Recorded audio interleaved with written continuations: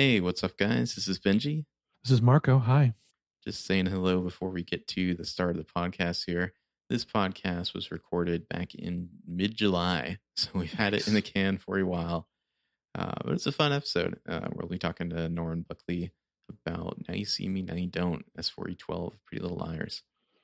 Continuing the joke that we started with Norman, where every subsequent episode we covered of him was an earlier episode, and we referenced things that you wouldn't hear till later. In this episode, we'll be talking about an episode we recorded even earlier that you'll have to wait until later to listen to, yes.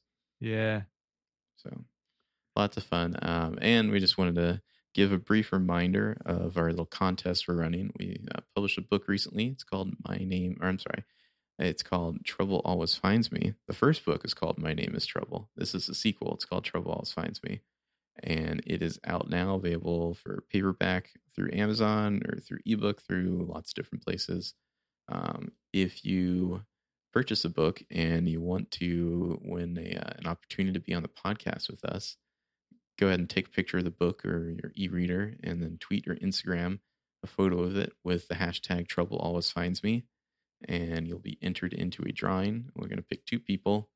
And those winners can host either a PLL commentary episode with us or on our sister podcast, Headcanon. They can talk about a movie or TV show with us. Mm-hmm. So if you've ever wanted to join the bros, now's your chance. Just, shell out some cold hard cash for a book. But it's an entertaining book. I think you'd like it. Or steal your friends. Or steal your friends, I guess. Yeah, if you have friends. Yeah. Mm-hmm. If you have friends. Not everyone does. That's cool. Mm-hmm. But we could be your friends for, a period of recording time. Mm-hmm. You can double dip, so you can post on Instagram and Twitter if you want, 2 lottery balls in the drawing there.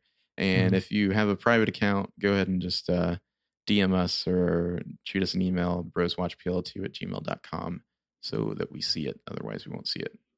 Yeah. All right. I think that covers it. Let's get on to Norman. Yeah. Bye-bye.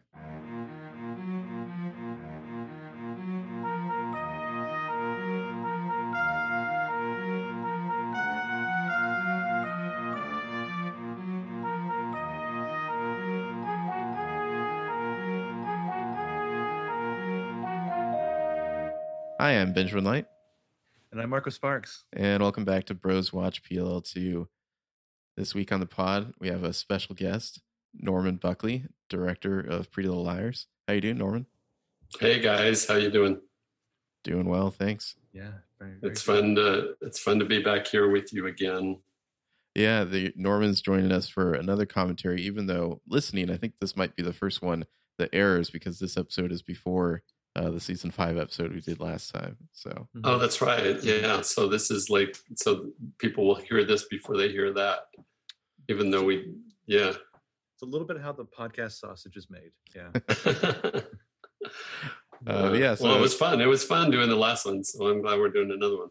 Yeah, you can catch Norman on S5E5 Miss Me Times 100, the 100th episode of PLL. This week we're doing S4E12, Now You See Me, Now You Don't, the season 4A finale. Maybe we should even do some earlier ones so that it just becomes weirder and weirder. Yeah. Just keep going backwards. Yeah. This episode, I'd say, has everything: Ravenswood, death traps, magic, Marcia Clark, twinning and Ashley Marin doppelgangers, Cece Drake, the mother of all Ezra reveals, and something else that makes us like a Stefan setup that I don't have. It's got the random weird bus from like 1970 that pulls up to take Caleb away from the show. Yeah. Yes. This was definitely one of those episodes where we just were thinking of weird shit. I really enjoyed this one. And I want to say, I'm not for sure, but Brian and Marlene wrote this one. Yep. Right. And I think this may have been the first episode I did with Marlene directly. I'd have to go back and look. There might have been one before this, but I think this might have been the first one where we were actually working together. Right, I mean, obviously, we knew each other really well and we were close, and I had a good relationship with her, but I just had never landed on one of her episodes until this one. So this was really fun. My only question before we start is, so you're prepping this episode, you're doing like tone meetings and stuff. How do you even begin to decide how surreal you want this to be? Well, it's interesting, the fact that you brought up surrealism, because I was at Marlene's for dinner a couple of weeks ago, and we were actually talking about that. And I was talking about the fact that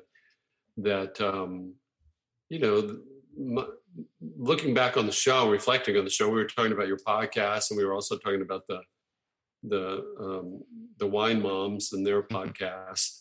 And I was saying that, looking back on the show, you really do see that that's what it is. It's surrealism, and if you think about surrealism as having, a dreamlike atmosphere, that's what the show is. And Marlene kind of was like, she said, that's what you think we were doing? And I was like, certainly like my interpretation of what is surrealism, and there is that aspect that I really enjoyed about the show, that was a palette on which you could do things like the creepy old bus or the weird magic show, or it just didn't matter which direction we went in. And I know that there's a lot of the fans out there who hate me for saying this business about dream logic, but that's what it is. In fact, I even had somebody tweet me the other day. They wrote, it still makes me angry that you said this back in whatever year it was that I said it. It's been so long ago now. And I almost wrote them back, and I almost wanted to just say, just let it go. Let go of the bitterness, and I just didn't, because I didn't want to get into it on Twitter with this fan. Right. But I just think that's what's so great about the show. I don't mean that as an excuse. I don't mean that as therefore it doesn't matter that certain holes in the plot exist. I'm not even speaking to that. I'm speaking to the idea that the show functions on a dream level, and that's why it feels so emotional and why it's so much fun to watch across a wide demographic. I don't think it's about trying to use that as an excuse for whatever deficiencies certain fans may feel like there is in the storytelling. I don't even care to engage with that debate.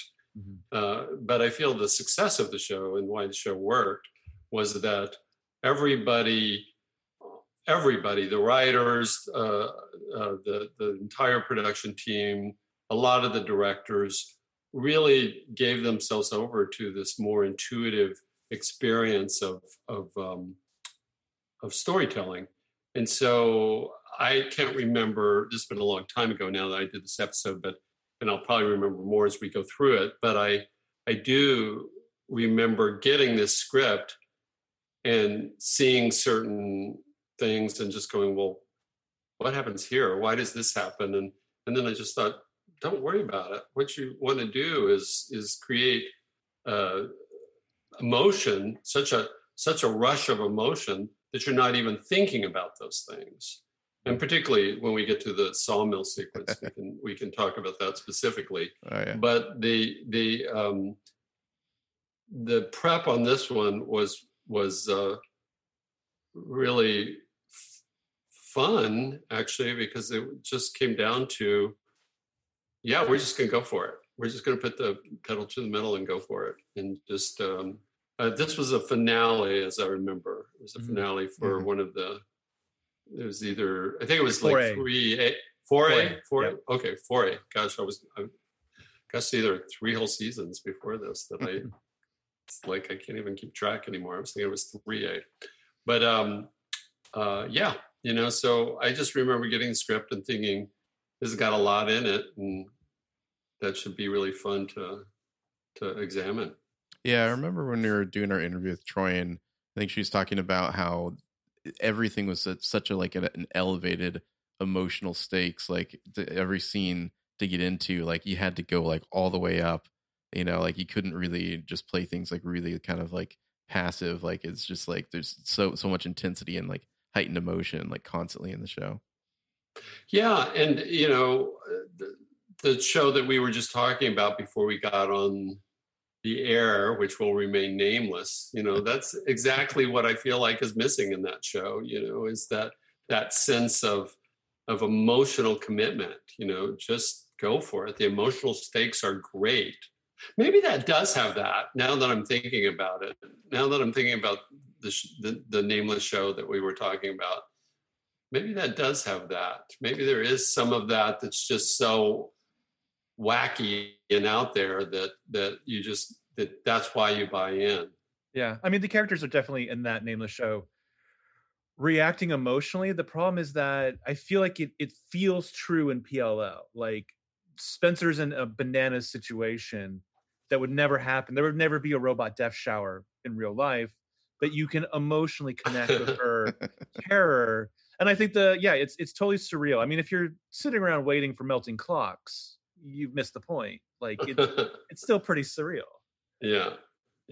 I just really love the idea of looking back at the show. And you know, even Marlene was at dinner. She said, well, we certainly weren't conscious of that. We weren't making those choices consciously. And yeah, and I almost feel like when I did make those choices consciously, my own filmmaking, when I made certain choices that I felt like, well, I'm going to do this now, it's less powerful than the stuff that I just gave myself over to. When I was intellectualizing about it, it's not as good. You know, I look back on some of the episodes where I wasn't really operating from my intellect, I was operating more from my gut. And those episodes are far better than the ones where I feel like I was intellectually trying to impose something on the material in terms of the freedom of my own work, if that makes sense. I just watched this documentary about Pauline Kael, and you know, her writing was just all over the place. It was fun to read when she was a critic, but she was wildly inconsistent. You know, she just would love something and then she'd hate another movie for the very same thing she loved in a movie that she just reviewed 2 weeks before. But what I loved about her writing, and the reason why people enjoyed reading her, I think, was that her writing was very emotional. And she was just writing from almost like this just gut level place. And so it was fun to read. And then when she got too intellectual about things, or when she was moving it more into the realm of trying to impose ideas onto it, it was less fun to read. And I think that's true about filmmaking as well. There is a level on which you just have to surrender yourself to the intuition and follow your intuition. And this episode, more than any other that I did on the series, I think, was the one where I just gave myself totally to it. You know, I just was like, okay, we're going to be in a sawmill and somebody's going to be in a casket, and we're just going to go with it. And we're not even going to worry about any of the various things that get us to those places, as much as we're just going to get to those places and be having such a heavy emotional experience that nobody is thinking about. On this episode, I think you probably are edging as close as the show gets to Supernatural, and like this one and the next one, I would say. Grunwald. Well, I guess there's the one Halloween episode with the ghost girl, but otherwise, yeah. Well, part of that was, you know, setting up Ravenswood, but again, you know, as opposed to going into the supernatural and thinking about it from that place, I return to the idea of a dream reality. I just think that that's a much better way to think about it. I think that's a better way to even interpret all of Ravenswood. You know, it's just a dream. It's just a dream reality. And I don't know why people have such a response to that, because dreams are such a part of our life. You know, they're such a part of our very existence. And to be able to experience a waking dream is an exciting thing. And to just embrace that side of the show. Why not? Why not like just see it that way? It makes it more fun, not less fun. You know, I think it's this idea people want to put their their responses in a box. You know, they want to lock it down. A lot of the shippers want to lock it all down into, you know, it's this relationship and it's this and it's only Frozen this. in amber. Yeah, frozen in amber is a perfect way to say it. And I just think that there's something much more exciting from a filmmaking point of view and from a audience point of view, just to give yourself over to the experience. And even Hitchcock talked about this in the Hitchcock Truffaut book, of course, that I always reference every time I talk to you guys. You know, he talked about the plausibles, the people who want everything to make sense plausibly, you know, and just how that's the death of really enjoyable cinema, is trying to fit everything into a box. And that's where, you know, he came up with the idea of the MacGuffin. Why is it happening? Well, who cares, you know? And this episode, more than any other that I did, I think really worked on that level. You know, the magic show is a MacGuffin. You know, who did what and why and where in that magic show? Well, who cares? You know, all that needed to happen was that there needed to be this distraction so that Emily disappears. And I think that you asked me about the prep. That was one of the things that I started to ask Marlene, you know, when we were prepping. I was like, well, maybe why does this? And she was like, well, because we have to get Emily into a coffin, you know. And that was her answer. And I was just like, oh yeah, of course. What am I thinking? Why am I going off down this other track, you know? So. Yeah, I mean, A clearly shops at an Etsy store for nightmares in this episode. So it's like, you know, if you accept anything else, you're already halfway there. So yeah, going into this, I hope those fans will let go of the anger and embrace it as fear. I know there's certain fans that will never forgive me for the Dream Logic comment, and I realize that they're still hanging on to it. I think this particular fan also was in Brazil, so you know, maybe they're just having a really hard time in the pandemic as well. So, you know, they wanted to take it out on somebody, and I was handy. Yeah, it was so funny. If you just came to Brazil. It was so funny though to get this tweet. It was just like, I'm still bitter about this, and I was like, oh, I'm so sorry. Just print it off, sign the tweet, mail it back to them. All right, why don't we get into this? Okay, so I'll give us all a countdown if you guys want to follow along at home. This is season 4, episode 12. Now You See Me, Now You Don't. We're going to start playing right from the beginning, so we're going to include the precies. Let's go on 3, 2, 1, play. Ravenswood. I love how everything there is a little bit desaturated.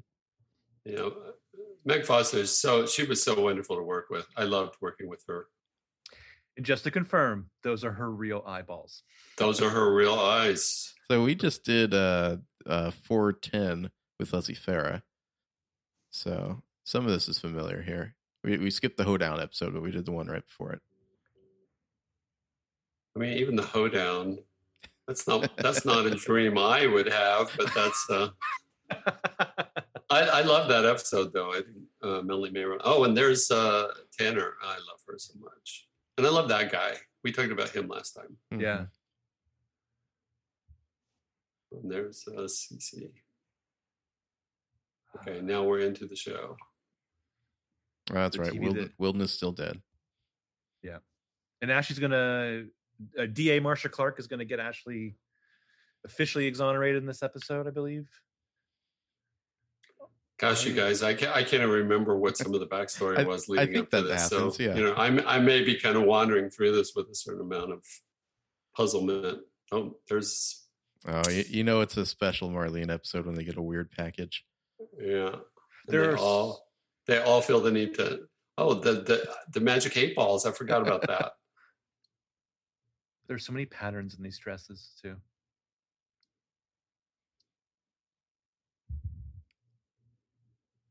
Can you imagine making those magic 8 balls? Yeah. so that each one of them like read the answer on the bottom and they had the right one. Yeah, or they're reading them in the wrong order and it's like A, kisses, If you tell what does this mean? Oh, look at that. The closed captioning says Word War A. Yeah, That was World War. That was a hashtag, I think, for this episode. World War A. Just the people who had to come up with the hashtags constantly, like not the father. I love Not the Father. That was the best one. Oh, look at all these Ashley Marins. And Marcia Clark. It was exciting to meet her. I can imagine. I mean, how did this come about? She is a friend of Hindi Wally, who is the head of post-production. Cool. And they knew each other, and Marcia Clark was a fan of the show, and that's how it happened. It feels right. It was fun. And I forgot totally about this scene. There's a lot in this episode that's going to surprise me. But I know I always felt a little bit thrown by Luke Kleintank's character because he shows up with a cowboy hat on when we first see him. And so I just kind of mentally assumed he must be some sort of cowboy guy, even though he's totally not. Yeah. It was just a hoedown. Yeah. It feels weird when he's not wearing the hat. Yeah.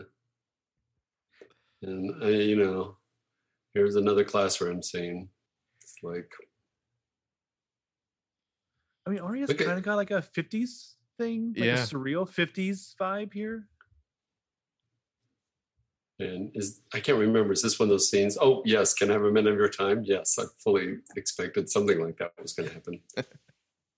This was one of those scenes where I was like, with Lucy and Ian, I was just like, okay, which aisle do you want to come up this time? Because we've done this particular scene so many times before. And it's like, Ian, do you want to stand or sit? And this is when he's being super shady. Yeah. Well, and it's going to get worse. Well, shadier and more wonderful, I should put it that way. Oh, Jake.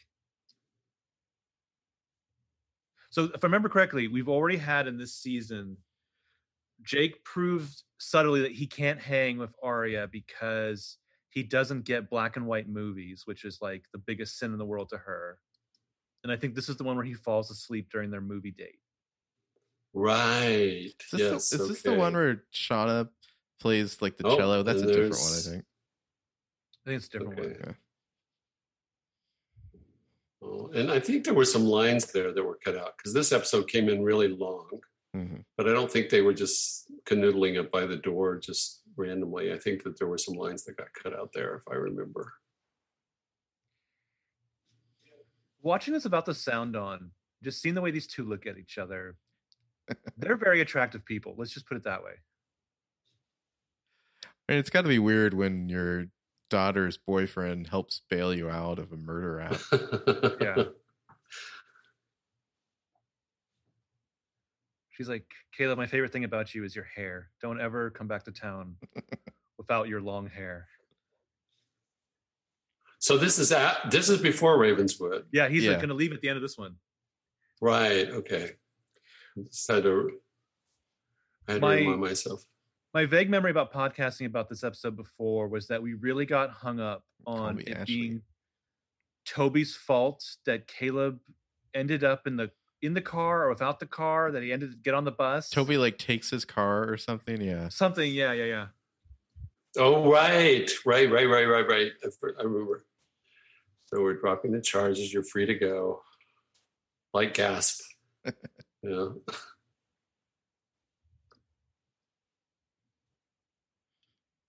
You know what we should do? We should do like Mystery Science Theater does, and just come up with new lines for everybody. Like, I'll meet you later at the brew. Why can't you just meet me now? Tell me now. Okay, I don't know nothing about hair. Is this an ombre? I think so, yeah. A what? An ombre? An ombre, yeah. Ombre? It's like a fade, like a hair fade. Okay. Yeah. I'm trying to remember, has Paige done her like ultimatum yet, or is that towards the end of this season? I feel like that's later. Yeah. I think this is in the middle of things. When is the kicking the trash can? Is that season 3? Yeah, because she sees Lyndon Emily James. kiss Nate St. Germain. Okay. Yeah. I love the way they just left all the 8-balls out there on the kitchen counter. Yeah. What's Peter Hastings think of that when he comes down to get his coffee? The Hastings must be out on the road. She must be there all alone. She doesn't feel any need to hide those. It just makes so much more sense to me if A just has like a team. Now look at this making dress. crafts. Look at this dress that she's going on a date, isn't she? Yeah, she's going on a date with the pastor, which is perfect dress to wear for a pastor. He's going to lose his mind. And I believe this is all taking place within the 3 weeks between the season 3 Halloween episode and the season 5 Thanksgiving episode. Well, we got the foreshadow, I think, of like Mona in a casket in this one too. Again, more arts and crafts. Yeah, I just love the idea that Laura Layton barely had time to get to the car, and this package was delivered by. Yeah, A wasn't satisfied at her first clues with the 8 balls. It's like, nope, we got to top ourselves here. mm-hmm. Yeah. I mean, this is the stuff I'm talking about, though. This is so surreal. This whole idea that just look at some of these shots. I feel like just pulling frames from some of these shots, and I mean that itself. This is the definition of surrealism. Yeah. I mean, that's a beautiful shot. It's just like 4 girls looking in the casket. A doll's casket. Yeah. Is it? I'm trying to remember. Is it in 4:14 or 5:14 where we see the little girls who look just like all the liars? I think it's 401. Is that 401? Okay. Yeah, where they have their little mini-me's. Yeah. Right. Okay, that's right. Yeah. Oh, and then they called Caleb over. Mm-hmm. It's not a bad drawing. I always remember this episode's funny because everything is pretty much set up. So it's like, yeah, Cece's clearly A. And then you just show Ezra at the end and everyone's like totally forgets about Cece being A for a season and a half. Yeah. Then Cece, there was a lot of this stuff though that, I mean, the whole end game of Cece was already in the works at this part. Mm-hmm. This was all already kind of being discussed and talked about. So this is where like Mona, she gets out of Radley and she goes like straight to like a B&B. Right. And the B&B, I remember we had to figure out where to shoot the B&B. So it's right across the street from the high school. It was just this little, this little piece of a set that we used for the B&B. This was just right across the street from the high school. Oh, and also this apartment was as well. This whole apartment that she, this where Ren lives. Yeah. There's a great shot coming up here. Something. The one where you have Shauna on the inside, like hiding match luggage from Spencer, which how many times do people hide from Spencer when she's at the front door? But still. Yeah. Is that an eyeball doorbell ringer? No, I think it's just a regular one. Yeah, the Airbnb was not Airbnb. The B&B is just right over there to the left. And then this Mustang. And there, oh yeah, I love that. Oh my God, I forgot about so much of this. Did you have any inkling at the time that Shauna was going to be a villain? Marlene kept me in the loop of a lot. And I like this little French club scene. This is fun. Oh yeah. This was fun. And this this young lady was fun. The PLO annotations for this one is like pages like, how do you say this bitch in French? I would say the previous scene, the one thing Spencer hates more than people like hiding from her is like people hiding from her like poorly. She's just insulted. Yeah. I loved all the little production design they did. The neon. Avatar. I mean, I always appreciated how hard our production design department worked and how they just would, it would have been really easy just to phone it in on the French Club, just being in a room, but the neon back there, the neon Eiffel Tower, and I just Maybe it's just he's because the got- sound is off. But like, I did not trust that character at all. Like, I feel like she was lying for Mona. No. Oh, and this is Toby and his mother's fox.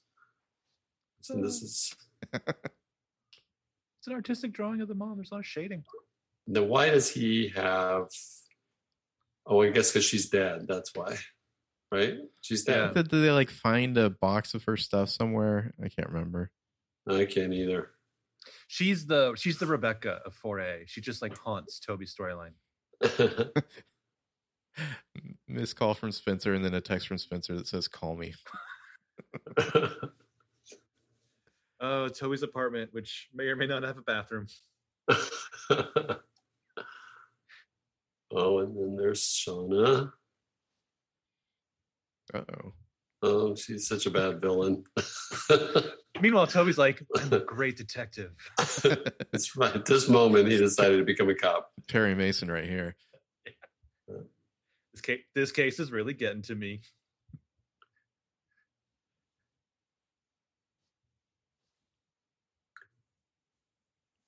These are like packing slips. Yeah. Oh. It's a Demon Express. Now, was it ever explained how Ren and Shauna knew each other? I cannot remember. Well, I was gonna say through Jenna, but they didn't really know. Ren was never a compatriot of Jenna, really. So really, probably he just called somebody and said, "Do you know anybody who can ship some stuff for me?" And I guess Alex Drake knew Cece Drake, and Cece Jenna was like one of her buddies. So Have they met at this point? Well, Spencer just asked the same question. She was like, well, how does Shauna know Ren? And I don't think anybody really knows. So that's one of those existential questions out there that people will be talking about 20 years from now. How did Shauna know Ren? I know that's a pretty shot. I love the lighting here. Yeah. I know we're not going to solve it here, but I feel like it's after 4A where Cece and Alex meet. And I know look how pretty the lighting is on her, you guys. I really have to give a shout out to Larry Reedman here, because look how pretty that is. I mean, I loved it when we got into this kind of stuff where, one side of the face is almost in darkness. I think that's so pretty. Also, this is an important scene. She's calling him out on what he did to her the previous season of just, faking his death and sending her down to a spiral of I forgot all about that. Yeah. Insanity. It's like, there's some serious dysfunction in this town. Spencer. Okay. Look at Keegan's haircut there. It's a little it's getting longer. It's very coiffed. Mm-hmm. It's only going to get bigger. There.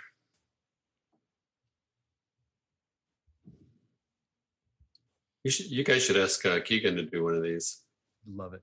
I would love it.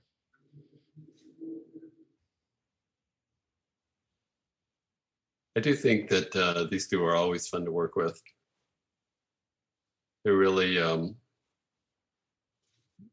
were close friends, and it was just always pleasant whenever I had a scene with the two of them.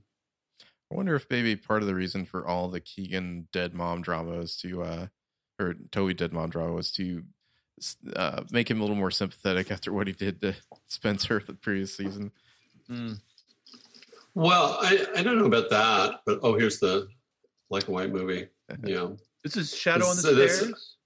I don't remember what this was, but I just remember we got it for really cheap. So that was like, I think I had ideas of other things, and then it was like, well, no, we can get this one for no money. So there's a whole list of Warner Brothers movies that we could use. And then there was different amounts of money for each one of them based upon the rights. And so sometimes we would just take what we could get. Right. I don't remember that being one that there was a lot of like thought going into. No, I think it was just like, all right, that's as good as anything else. Let's just slap it up there. I like Arya's solution. Like, he's falling asleep, and she's like, "Well, I can make you some coffee then." Not like, maybe you should go to sleep. Yeah. It's so disappointing. It's so disappointing when you hang a whole relationship on, one of your fetishes. Mm-hmm. Well, I think that's going to be a thing with Ezra coming up, is that he orders a refill and she's just like, yeah. Also, how long was he asleep before she noticed on this movie date? Like she's just doing her own MST3K, and Jake's just like not responding. Yeah, they're And like staking this place out. This is supposed to be Mona's house, right? Yeah, I think so. Which was right across the street from Emily's house. I mean, the fun thing about the show is we were always trying to make other places be things and just shoot it in such a way that you didn't really know where you were. But this was all within I think I walked you out there. I showed you guys that area. There was just nothing. Everything was in within 50 feet of everything else, Oh, and this is supposed to be Paige's room. Yeah. So this was. Oh wow, yeah. I think this was a one-off. I think this set was just built for this episode, and or was it used before? I can't remember.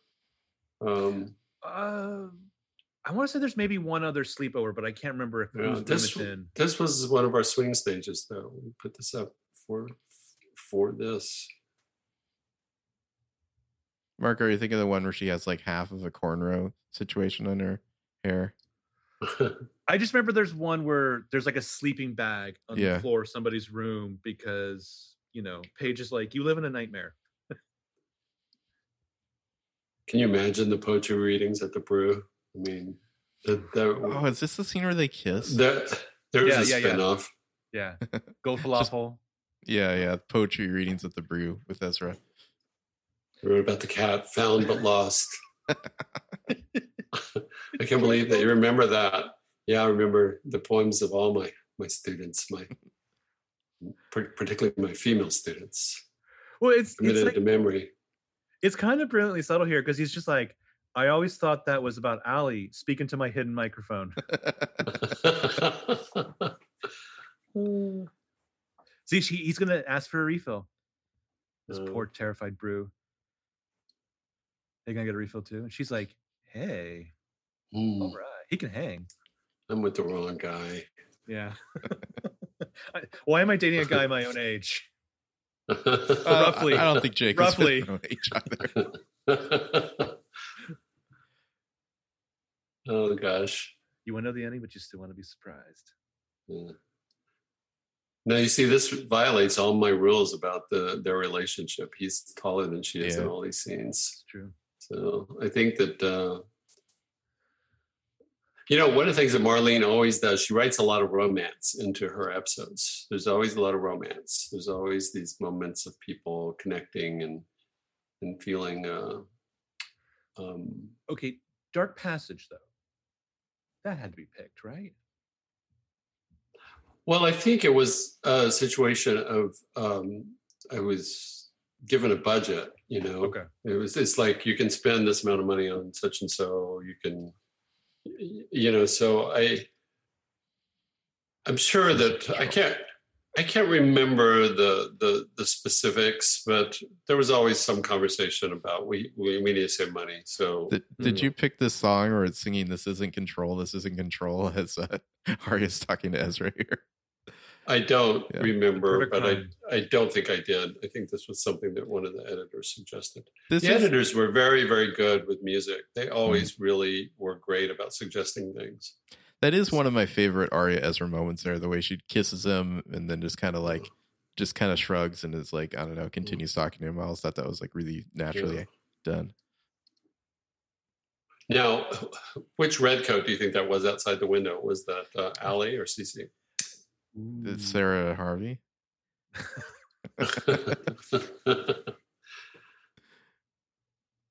Yeah, that's a good question. Would it have been Allie? Would she have come into town? I feel like it's probably more likely to be Shauna, actually, but who knows? Shauna in a blonde wig? Yeah. How far do you think Ravenswood is from... well, you have to go through a portal, I think, to get there. Yeah. So. Oh my God. Oh God, they have another one. Look how well that was wrapped. Oh my God. This is the best A gift right here. I wonder if Cece and her minions all like, they're like, okay, you each get to do one art project. Well, but like you were saying, Norman, like it's like you're terrorizing these girls, but they're a bad audience. So you're like, okay, I need a bigger, more terrifying gift.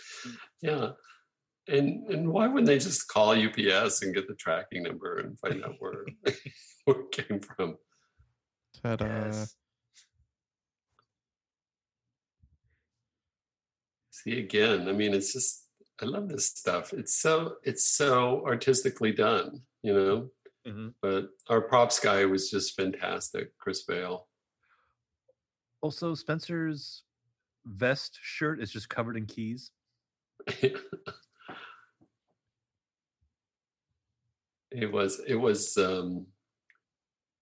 fun. It was fun that every department felt really free to explore their own creative vision.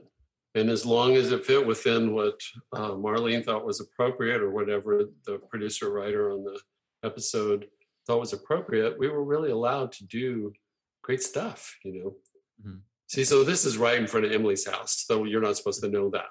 So we had a hedge back behind these guys, and we set this up over here on the other side, like those pillars we put there, you know, to make it feel like a different place.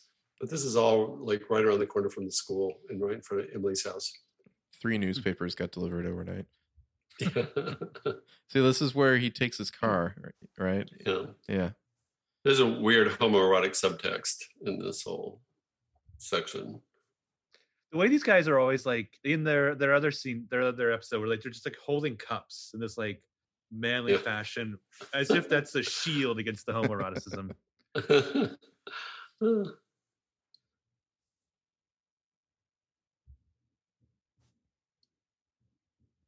I miss these ladies. I really do. It was so much fun just to go to work, and every day that I had with them was just a blast. I think I've talked about before, all 4 of them took direction in radically different ways. So you had to always tailor your remarks to each one of them. You know, I had to give them notes separately because they all responded to notes in different ways. Interesting.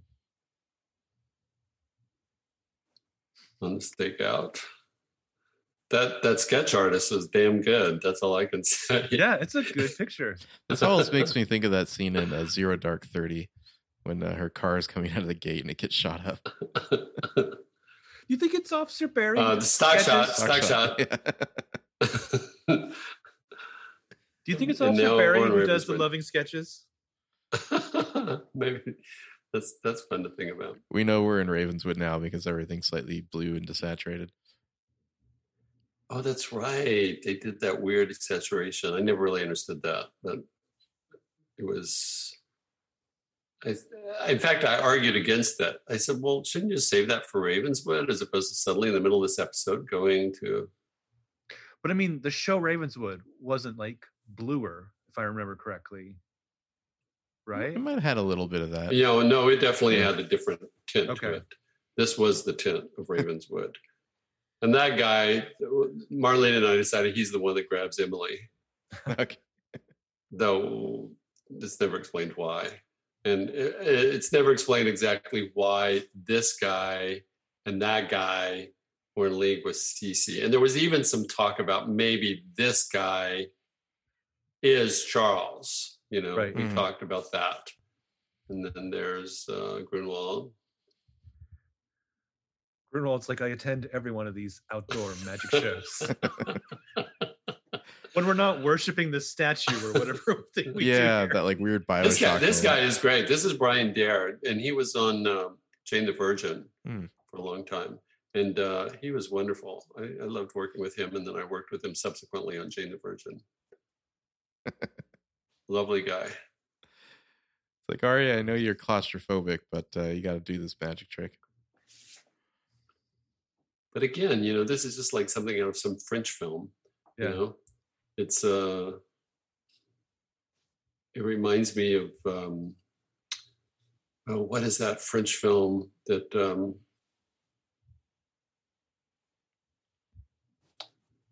well, I can't remember. So Now, where does she go? She disappears. But meanwhile, and the whole reason for this, is so that tall extra could drag Emily away and put her in a casket. Misdirection. Yeah, it's. But it was very clever, I mean, it wasn't something that when we were talking about, Marlene didn't feel the need to kind of get too much into the mechanics of it. It's just like, it works, it works because you're not thinking about it, and it works exactly. It is misdirection. It is the same way that a magic show works. Yeah. So you're right that there are people who are still trying to tie the Great Charlemagne into their I remember a lot of people that thought that was Cece somehow, or Ezra. I think that that's really supposed to be the idea, is that the Great Charlemagne is either. I know that we talked about it at some point, that like, who is this guy? Well, he's a version of Charles, or in league with Charles, or whatever.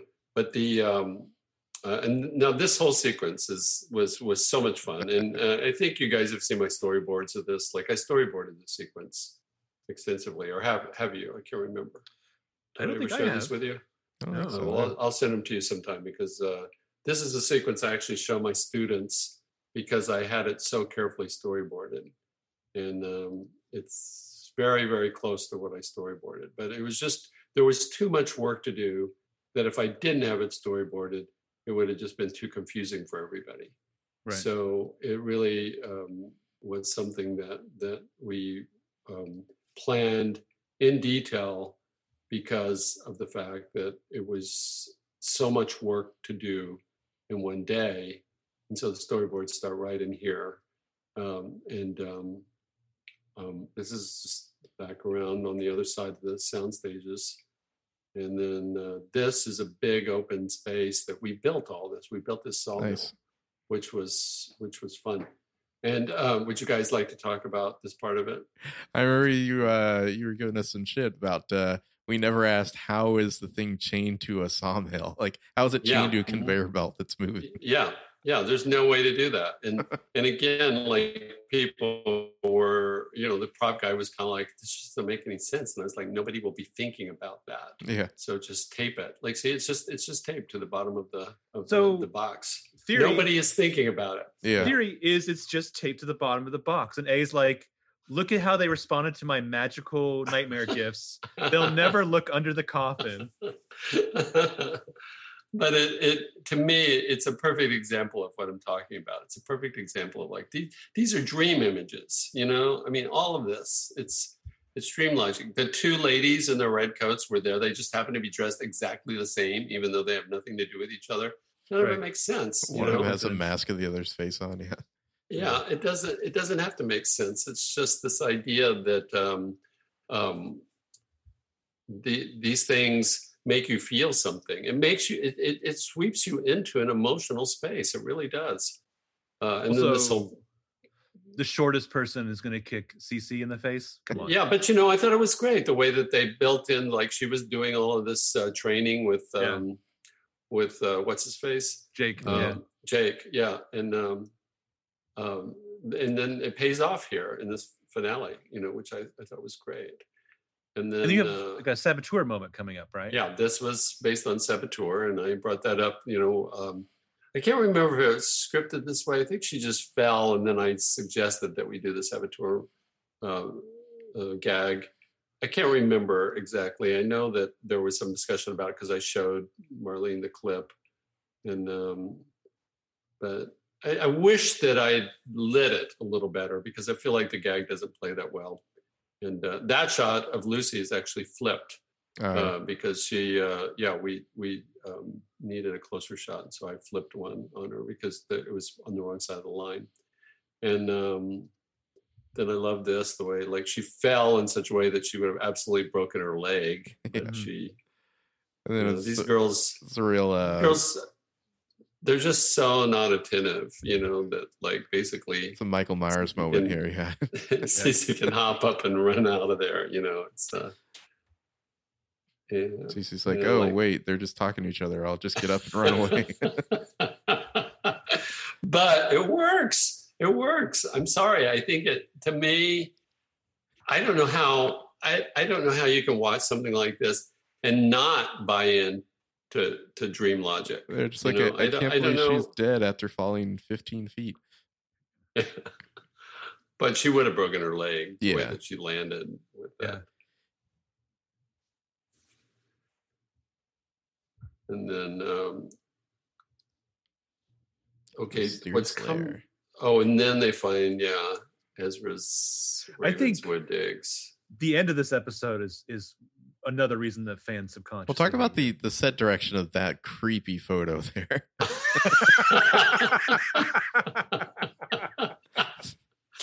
I think after this whole sequence, there's no redeeming Ezra. Mhm. But,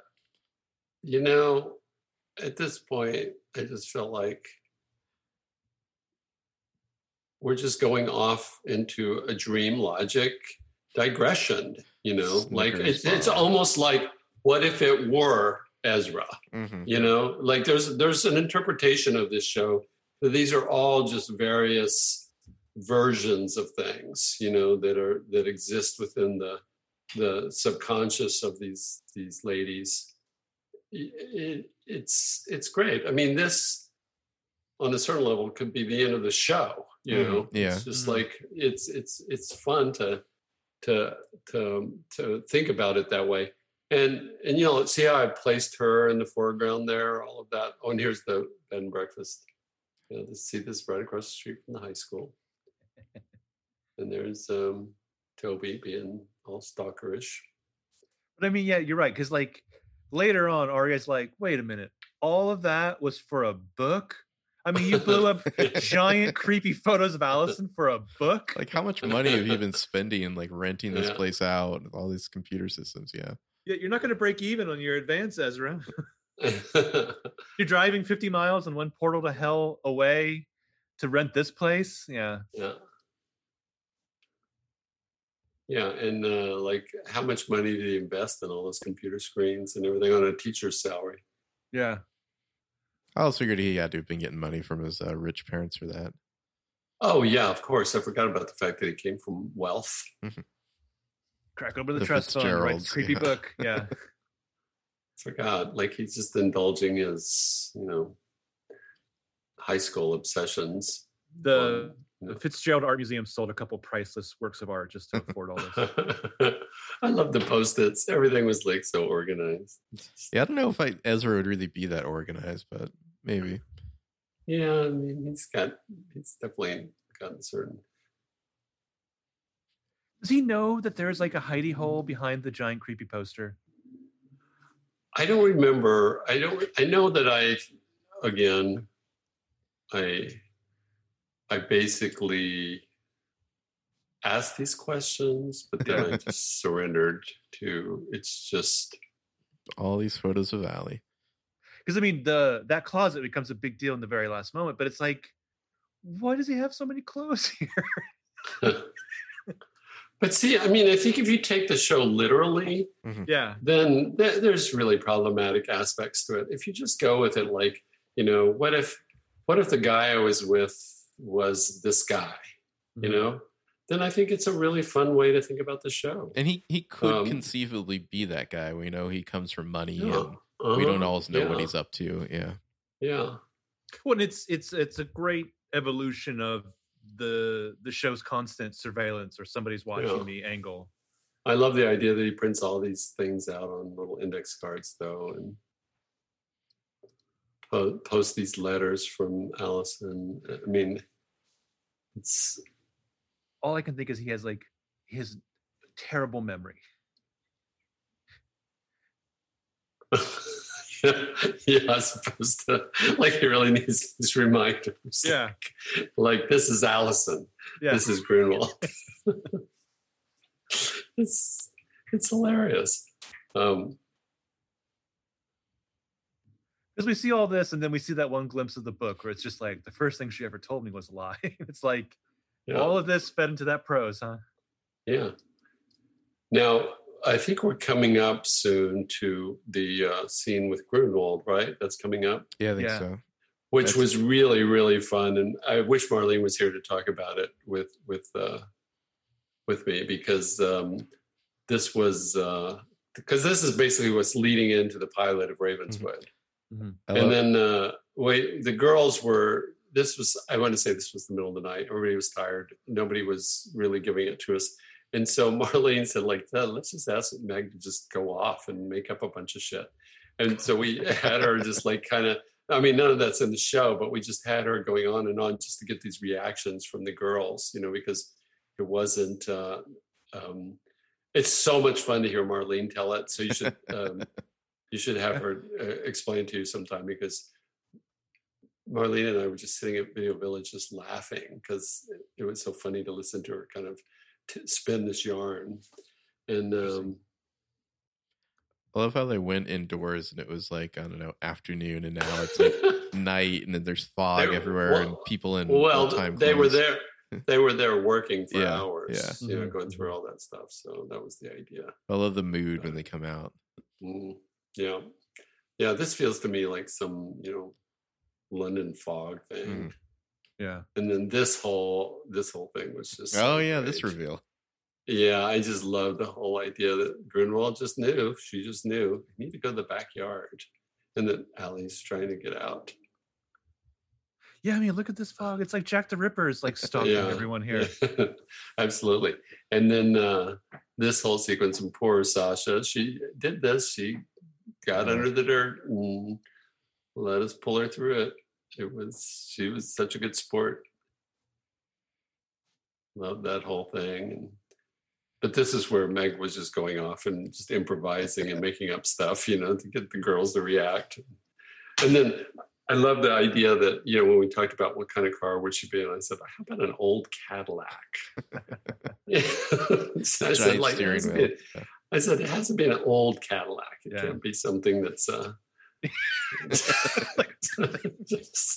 I said it should just be something that's just, from another time.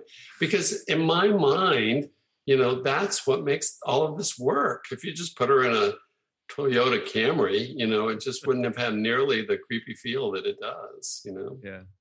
And it would like tilt into like parody almost. Yeah. Yeah. Well, I mean, it just wouldn't have been as much fun. I mean, you're right. Yes, you can say it's a supernatural kind of experience, but I really feel like this just feels like this is surrealism. This is what this is. This is just dream imagery. And even the fact that they go to a costume shop and find costumes that are perfect for all of them, and so that they can go to this Ravenswood party with all the costumes. Which is just like a normal Tuesday in Ravenswood. Very ominous. You need to leave. You're being watched. So I guess she knows about Ezra. Well, she's psychic. She knows all kinds of things. And then she just disappears. He's here. Yeah, she's psychic. She doesn't know. Like she just responds to the muse. Back in Rosewood. Like this bus only exists on like full moons or something. Oh, it's a Ravenswood bus. Caleb's like, no, this is a normal bus. This is fine. I do love this. I mean, he's like, I never ride the bus normally anyways. So I feel like he gets there and he's like, oh, I took the bus. And they're like, that bus line hasn't run since 1973 yet. Why did he give away his car again? What was the... I guess Toby needed to follow or go somewhere with it. Yeah, I don't know. It was a little unclear. So he gave away his car. Yeah, I know. Yeah. That's how close friends are, I guess. Yeah. He gave away his car. Oh, God. So when they do the intervention in season 5, like Toby's just operating on pure guilt. This is also like one of my favorite photos of the cast that you took, Norman. Oh, yes. Yeah. Like you're talking about the Instagram photo. Yeah. Yeah. And then that's Ezra. 4 feet away. They don't notice him. Yeah. He's got a cap on. His evil cap, yeah. His invisible cap, yeah. Was this the reveal of him? Yeah. Yeah. Oh. Dun dun dun. I remember coming home one night from something, logging into like Facebook of all places and seeing people outraged. I feel like Ian hurt his hand when he did this. Oh, he goes for it. Yeah. Yeah. That's fitting considering when he punches the wall later in the show. Yeah. And then this whole thing, this World War I reference, which was certainly inexplicable.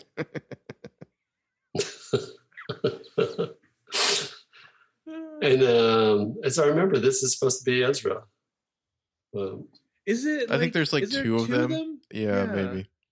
Well, he dressed up like this. One of them's definitely Ezra, yeah. Well, that was fun. That was fun, like trip down memory lane. Totally. I do really like this episode, though, and it is one of the episodes that I do teach in my class. I show the storyboards, I show the sequence, I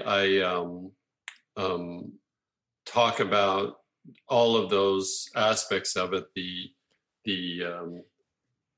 emotion driving the thing.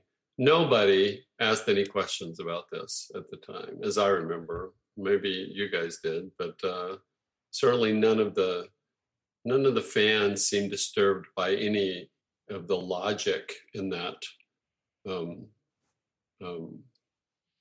think everyone was just focused on Ezra at the time.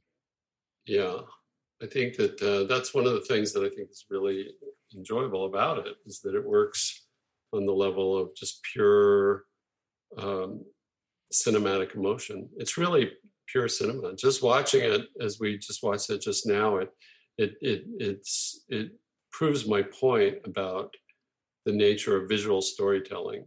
If you watch this episode without sound, you get it. Mm-hmm. You don't need the sound to kind of tell you the story, the emotional story. Mm-hmm. You get it. You get the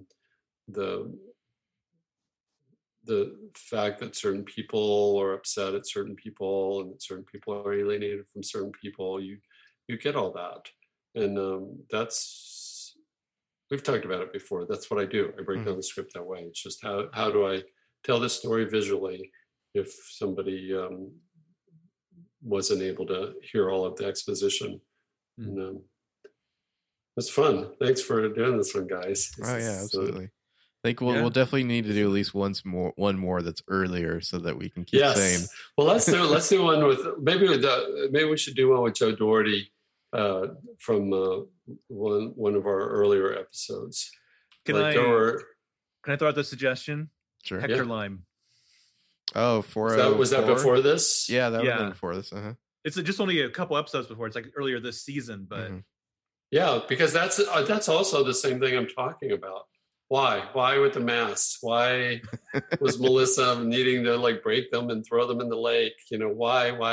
Well, it doesn't matter why. It's just fun shit. It's just it's fun to watch. It doesn't have to have a logical reason to it.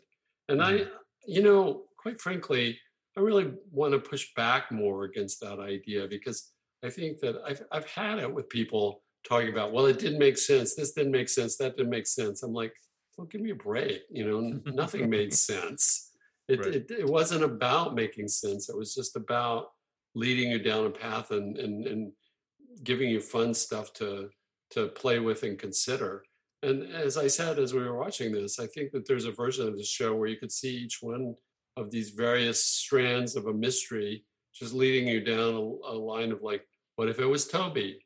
What if it was Arya? What if it was Ezra? What if it was this person or that person? I think that there's a way to look at it more from a psychological point of view of examining, the paranoia that any teenager feels. It doesn't all have to be quite so literal. It doesn't make it as much fun, quite frankly. If it were literal, then I would have really had to figure out different things to do with that casket on the conveyor belt. So, anyway. Yeah, definitely. Yeah, that was a lot of fun revisiting that. And yeah, I think if you're listening to think this this may- now, then you've already listened to the podcast where we discussed about season 4, episode 4, FaceTime. So yeah, maybe we can do that with Joseph Doherty. I think this may be one of my favorite episodes, the one we just looked at. I think it certainly is up there in the top 2 or 3 for me, because I do think it was just so outside the box of everything else I did on the show that I just had a great time doing it. I think I've seen in interviews where you've mentioned this one and especially Escape from New York. Yes, and for the same reason, because it was outside of the box of what we usually did. You know, it was doing something different, and it was allowing me to play with visual references and just, again, pure emotion. The Escape to New York doesn't make any sense either. You know, as though Allison's been living in a theater for all this time. That's like one of my favorite. I mean, I love that, but that in itself is such a great. That's a great fantasy. The idea of like, who hasn't had that fantasy of like, oh, I just like to live here in this theater, you know, and also just solving the complexities of the show, trying to figure out how to do it, because shooting it was complicated. Shooting this sequence was complicated. We had so many safety meetings about that sawmill sequence, you know, to make sure that we had a safety rep, not just for the sawmill itself, but because, you know, the girls couldn't get within, you know, a certain number of feet of it. It was a live saw, you know, so we had to have all kinds of safety meetings about that. But then also all of that stuff up the rafters with them fighting on the catwalk, and then Cece being knocked over. All of that required a lot of work, and so there was a lot of safety meetings about it, and that kind of thing is fun to figure out, because you have to be so precise in the doing of it. You can't leave anything to chance, and so it's exciting when you do something and then are able to actualize it the way you imagine it. I'll send you the storyboards so you can see it, because it's pretty interesting. It's very close to what I did on the storyboards. Obviously, there's things that you change on the day. You just decide, oh, I'll do this instead of that. But the basic structure of it was there on the page, and I visualized it, and then we did that, which is always really fun, you know, because and Escape to New York was the same thing, because you know, we shot part of it in an actual theater, and then we shot part of it back on the stage with the scenery. You know, there's a lot, all that stuff with them stalking Shauna around the stage with the gun. You know, that whole part of the sequence was shot back on the sound stage, not in the actual theater, but it's seamless. You don't even know. So it was all very, very carefully planned. So until next time. Indeed. Until earlier in the run of this thing. How many of these are you going to do? Are you going to do them all? Or are you going to do like? I don't know. It's possible. I guess we'll see what the people like them. You know.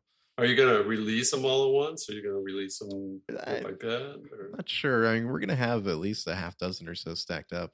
So I don't want to. I don't know. I want to give each one its own, you know, opportunity to catch on with people. So maybe like one a day or every 2 days at first or something like that. Yeah.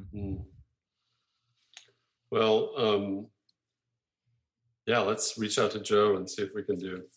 I'd be up for doing the Hector Lime episode. I don't remember what else happens in that one. I just remember the creepy shack out by the lake. That's a double up where you guys did 2 in a row. I think so. Yeah. 4 or 3 and 4. Yeah, it was. Yeah. So maybe we should do both of them. Maybe we should go through both of them. That would be fun. That'd be fun. Yeah. Yeah. All right. Let's close out the episode proper here. Thanks for joining us, Norman. Yeah. It was fun. Happy to have you, and we'll be back next time with some more PLO. Bye-bye. Bye-bye.